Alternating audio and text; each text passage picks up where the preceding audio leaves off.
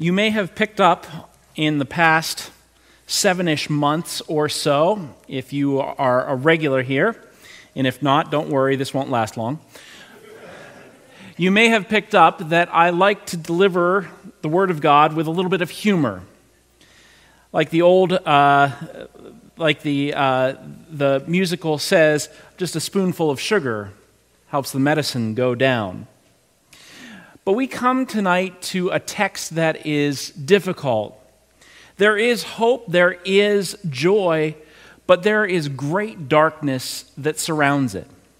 We're going to be continuing in Matthew. We're going to be in Matthew chapter 26. I'd encourage you to turn there. Matthew chapter 26. And as you're doing that, and as we look at Matthew's account of the Last Supper, I want us to focus on the words that Jesus himself uses.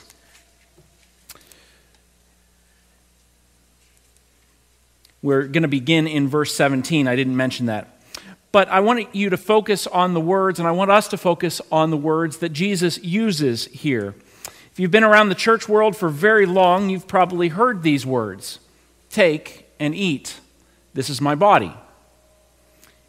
With regards to a cup, drink from it, all of you. This is my blood of the covenant, which is poured out for many for the forgiveness of sins. What was Jesus saying when he gave us those words? On the surface, they are very, very troubling, very confusing words. And during our time right now, I want to suggest that Jesus was saying three things. That first of all, he was saying, I have the power to interpret the past. I have the power to interpret the past.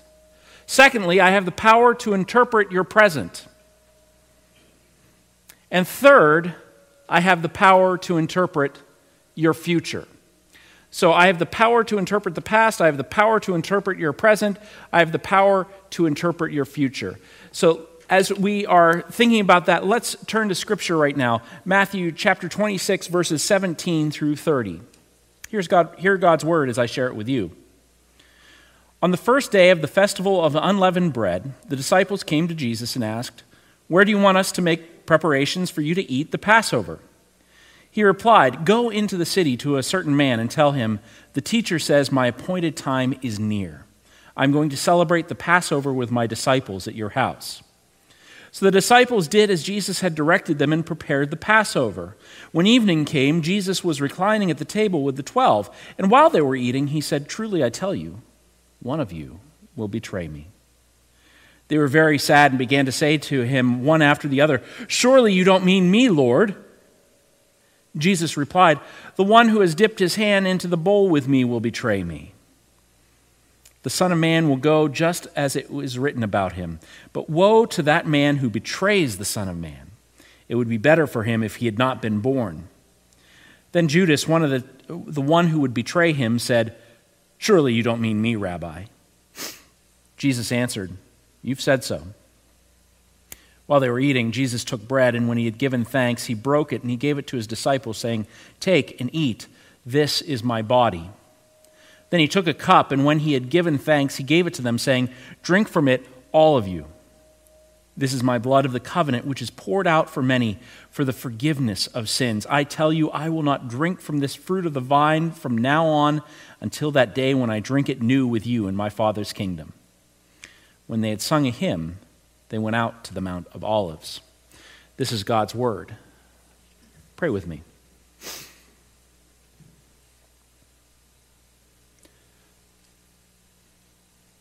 Lord, we come to familiar words. We come to words that we know were given by you. And yet they contain so much that is instructive about your mission and your purpose, so much that is instructive about how we are to live our lives. Help us to see what you were saying in those moments, that we can have our lives interpreted through the lens of yours. During this time, strengthen my words, for mine are empty, just a vapor in the wind. You, O God, you hold the very words of eternal life. So may the words of my mouth and the meditations of all of our hearts be holy and acceptable to you, O Lord, our rock and our Redeemer. In the name of the Father, and of the Son, and of the Holy Spirit. Amen.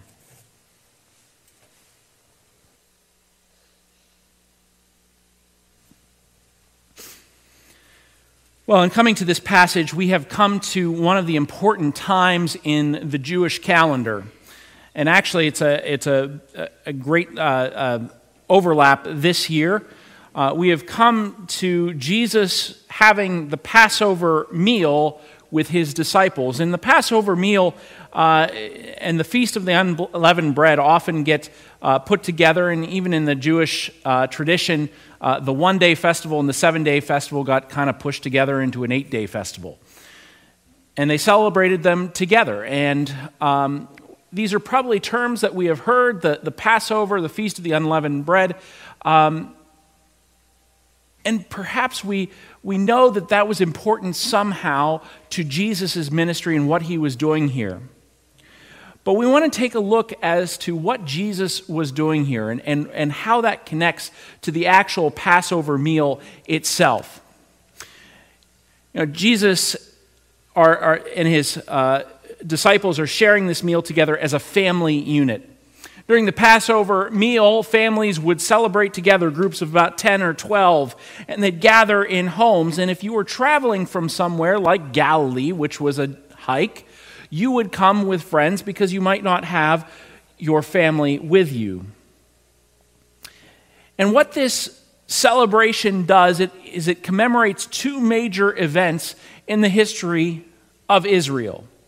The Passover, of course, was the passing over of the angel of death in the final plague of the plagues on Egypt.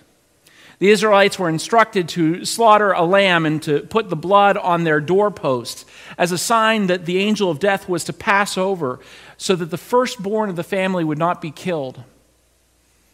And in that night, from the lowest of classes right up to Pharaoh's household, people were lost.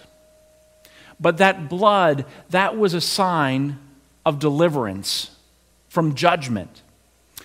You know, we can think of the plagues as ways to get the Israelites out of Egypt, but they were punishments. They were justice leveled on the Egyptians for what they had done to the Israelites. And so that's the first commemoration, the Passover. And that's going to be important here in a second. The second was the Feast of the Unleavened Bread, which commemorated the Israelites' departure from Egypt as well.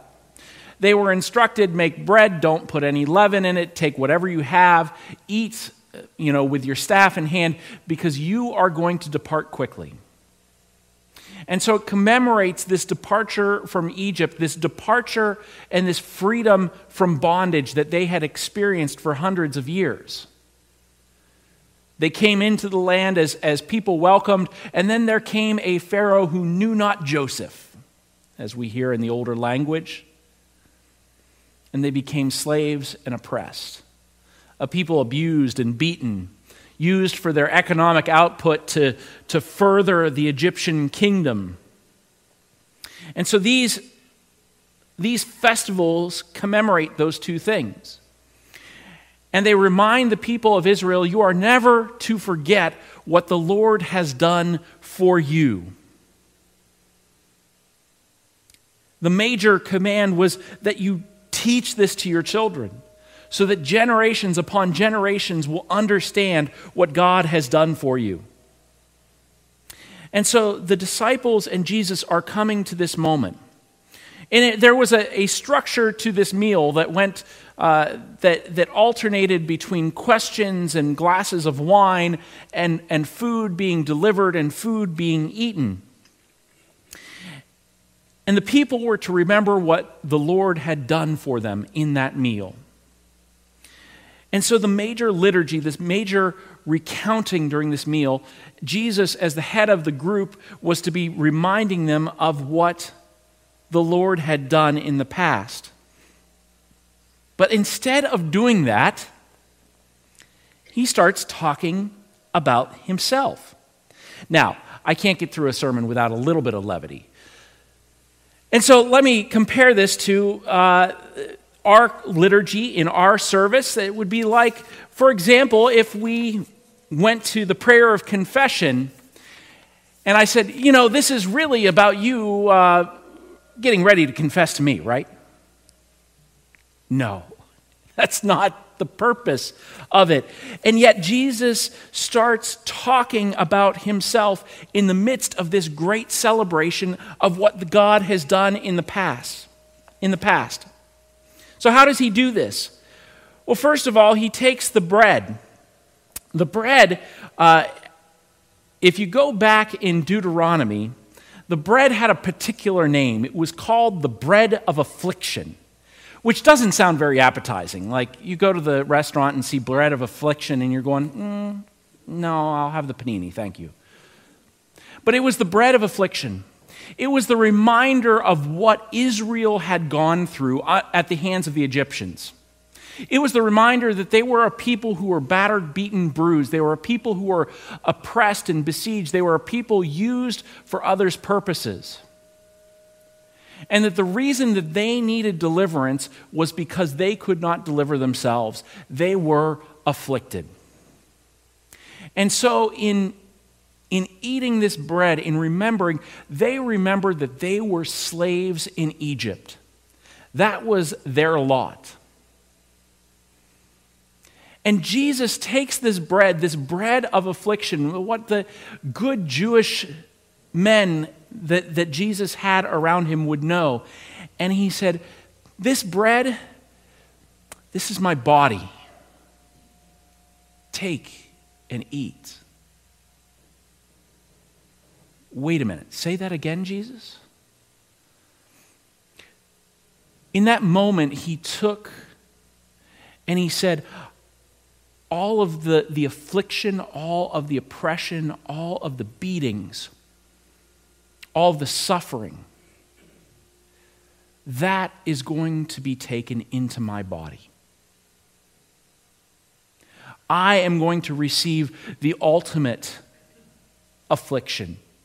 I am going to be the righteous person who is unjustly abused. The righteous person who is unjustly accused, and the righteous person who is unjustly judged. I will bear the stripes on my body. I will bear the whip. I will bear the cross. And I will bear it all in my body. This is my body, which is broken for you. And in this moment, he takes what is a symbol of Israel's affliction, and he says, there is a greater affliction that I am willing to take, and I am willing to bear. And I invite you to share in my affliction, because you will also then share in my glory. This is a radical thing. There's great debate about tradition, and there's great debate in churches about modern and contemporary and traditional and whatnot. But this is the liturgy of hundreds of years. This is the history of Israel. Who do we allow to mess with history? Well, we allow historians to mess with history, but only when they interact with primary sources. Good historian always goes back to the primary sources. Or we allow the people of the community who owns the history to mess with that history, to tell that history. And here Jesus takes that history of Israel, which is also a history of the relationship of Israel and God. And he says, I'm able to reinterpret this. I am able to tell you what this actually means. And all of that affliction, all of the suffering, that pointed to what would be poured out on me soon. And I invite you to share in it with me. Isaiah's prophecy then becomes powerful. He was despised and rejected by mankind, a man of suffering and familiar with pain. Like one from whom people hide their faces, he was despised, and we held him in low esteem. Surely he took up our pain and bore our suffering, yet we considered him punished by God, stricken by him, and afflicted. But he was pierced for our transgressions, he was crushed for our iniquities.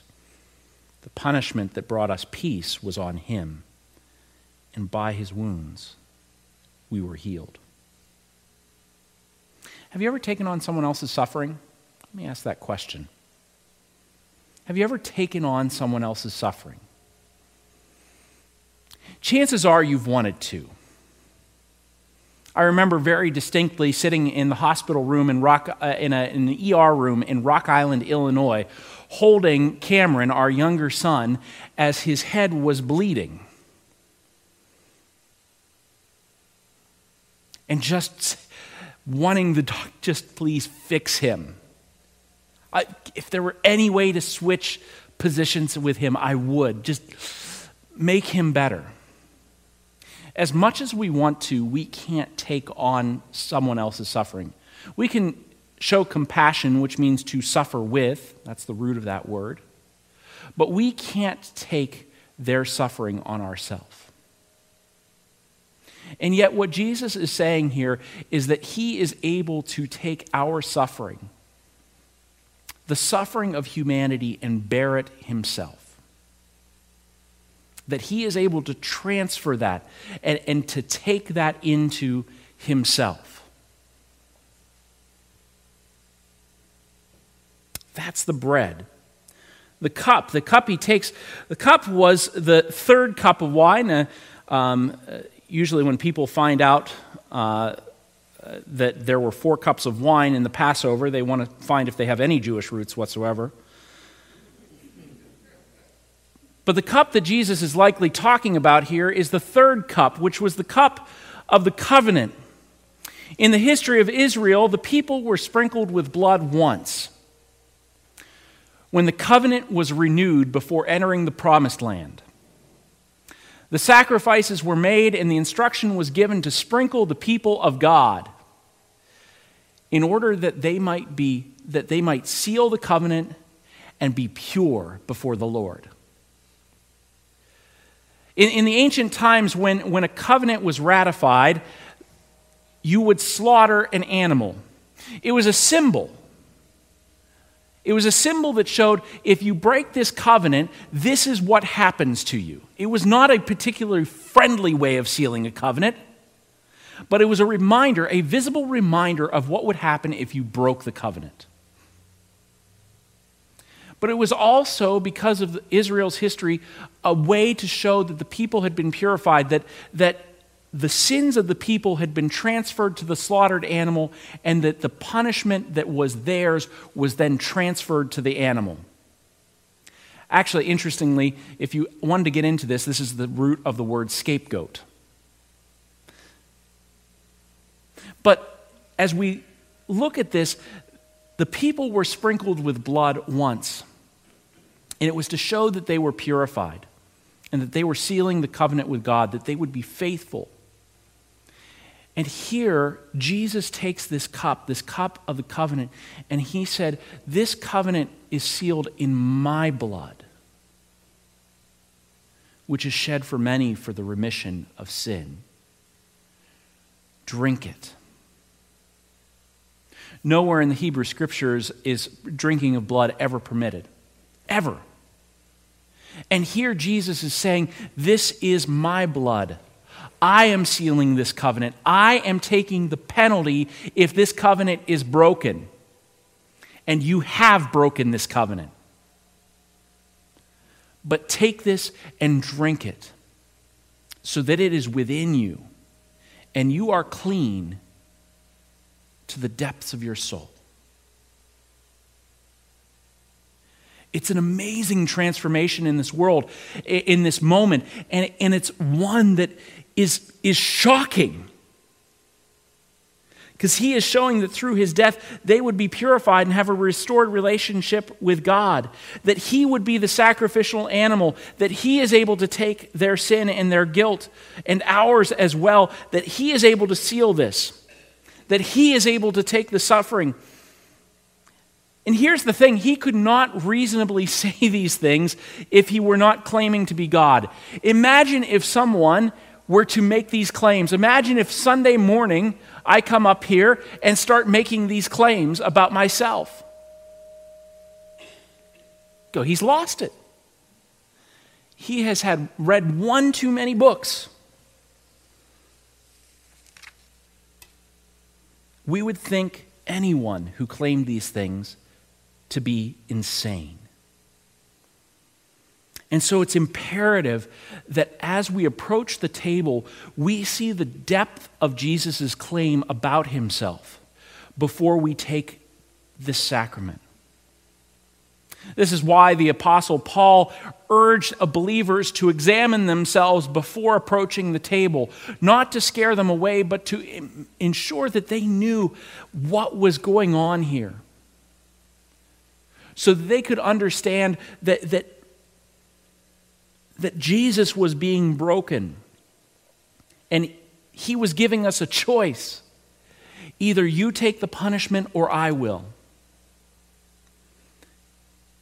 And if we claim him as Lord, we are professing that he will take the punishment on our behalf, and we can claim the righteousness of his.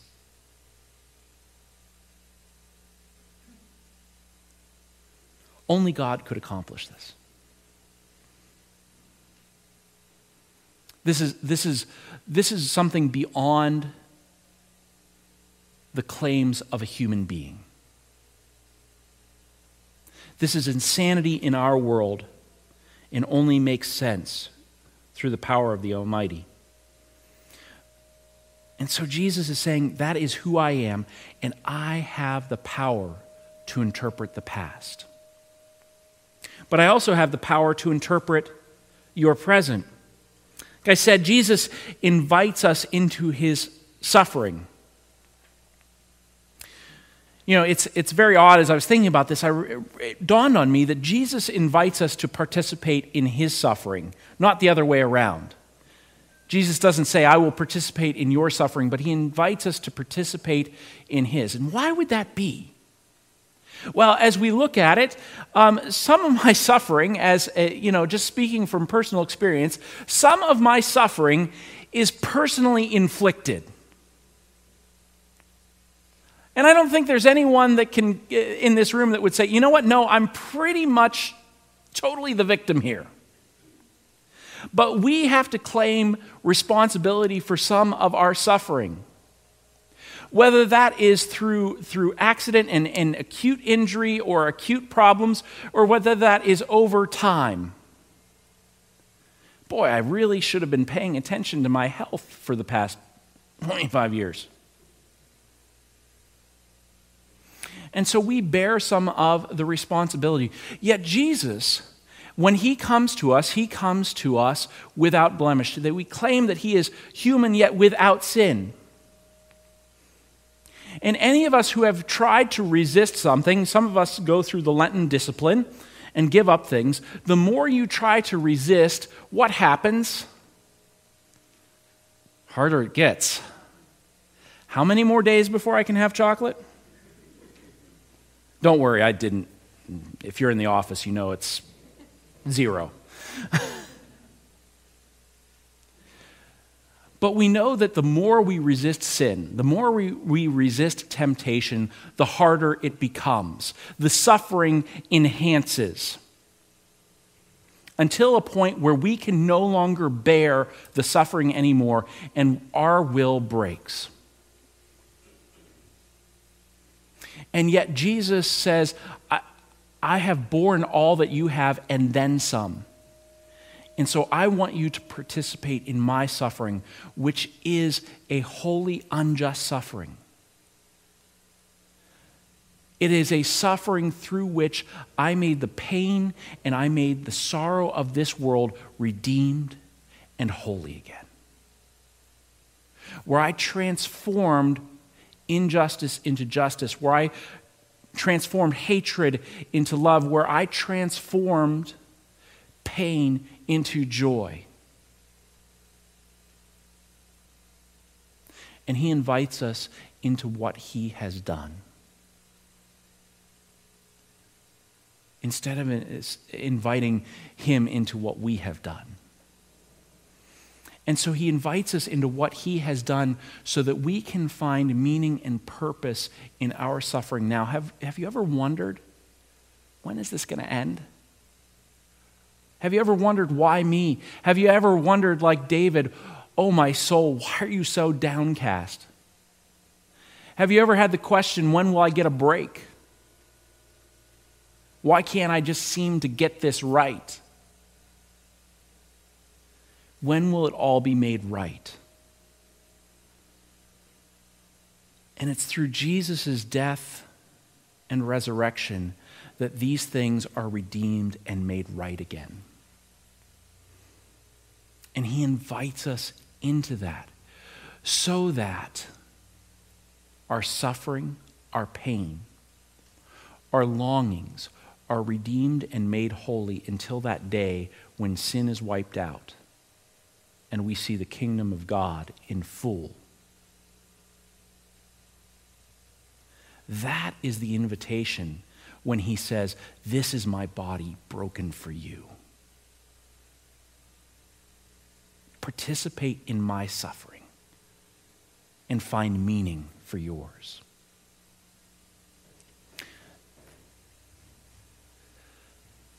So he reinterprets, or he interprets our present. But he also has the power to interpret our future then as well. The people of Israel were in slavery. They were in physical slavery to the Egyptians. We may not find ourselves in physical slavery, but as the Apostle Paul would tell us, we are in slavery to sin if we are not in Christ.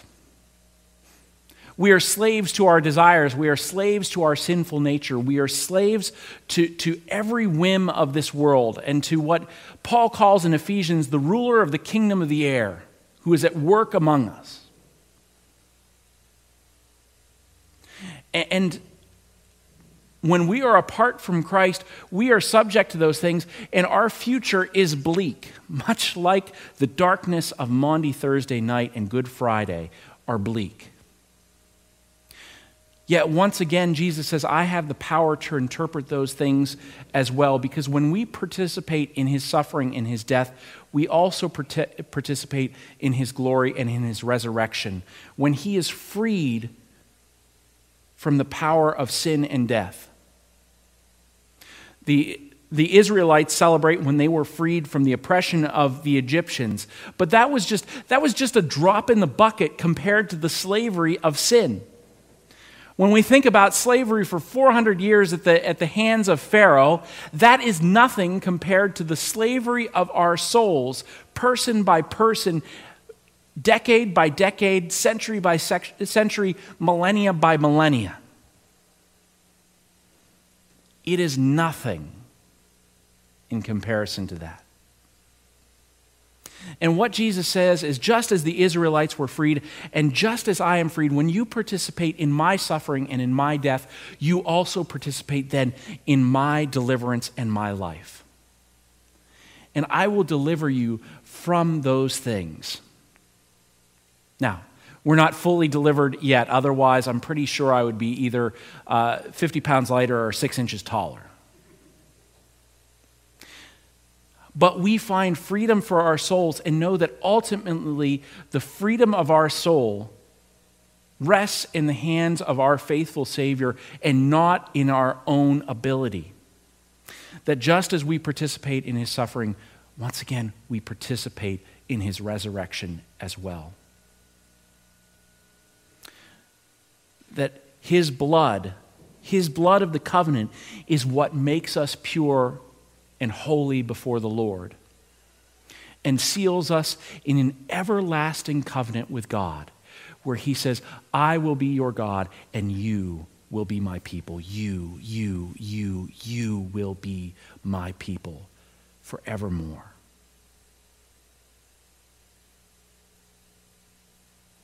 And so we are going to approach the table here in just a couple of moments. And I want us to reflect on what Jesus says, because it isn't just taking ordinary symbols and saying, I want you to imagine this. It is taking a whole history and reinterpreting it through himself and saying, I will be your deliverance. I will be your deliverer. I will be your God, and you will be my people. And inviting us into his suffering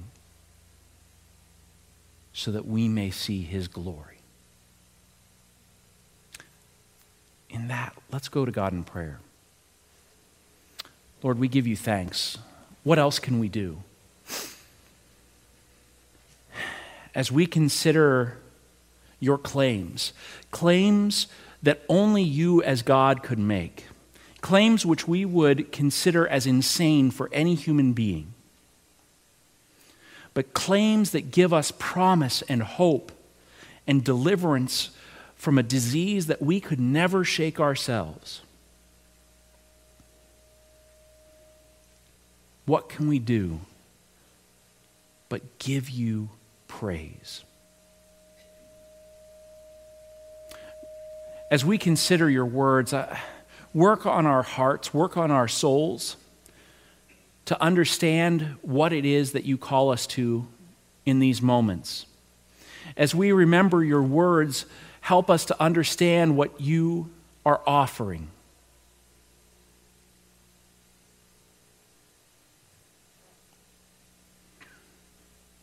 And let it interpret our present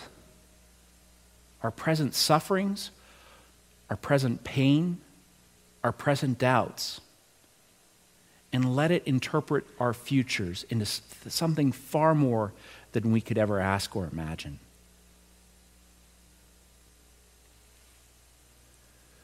Lord, thank you.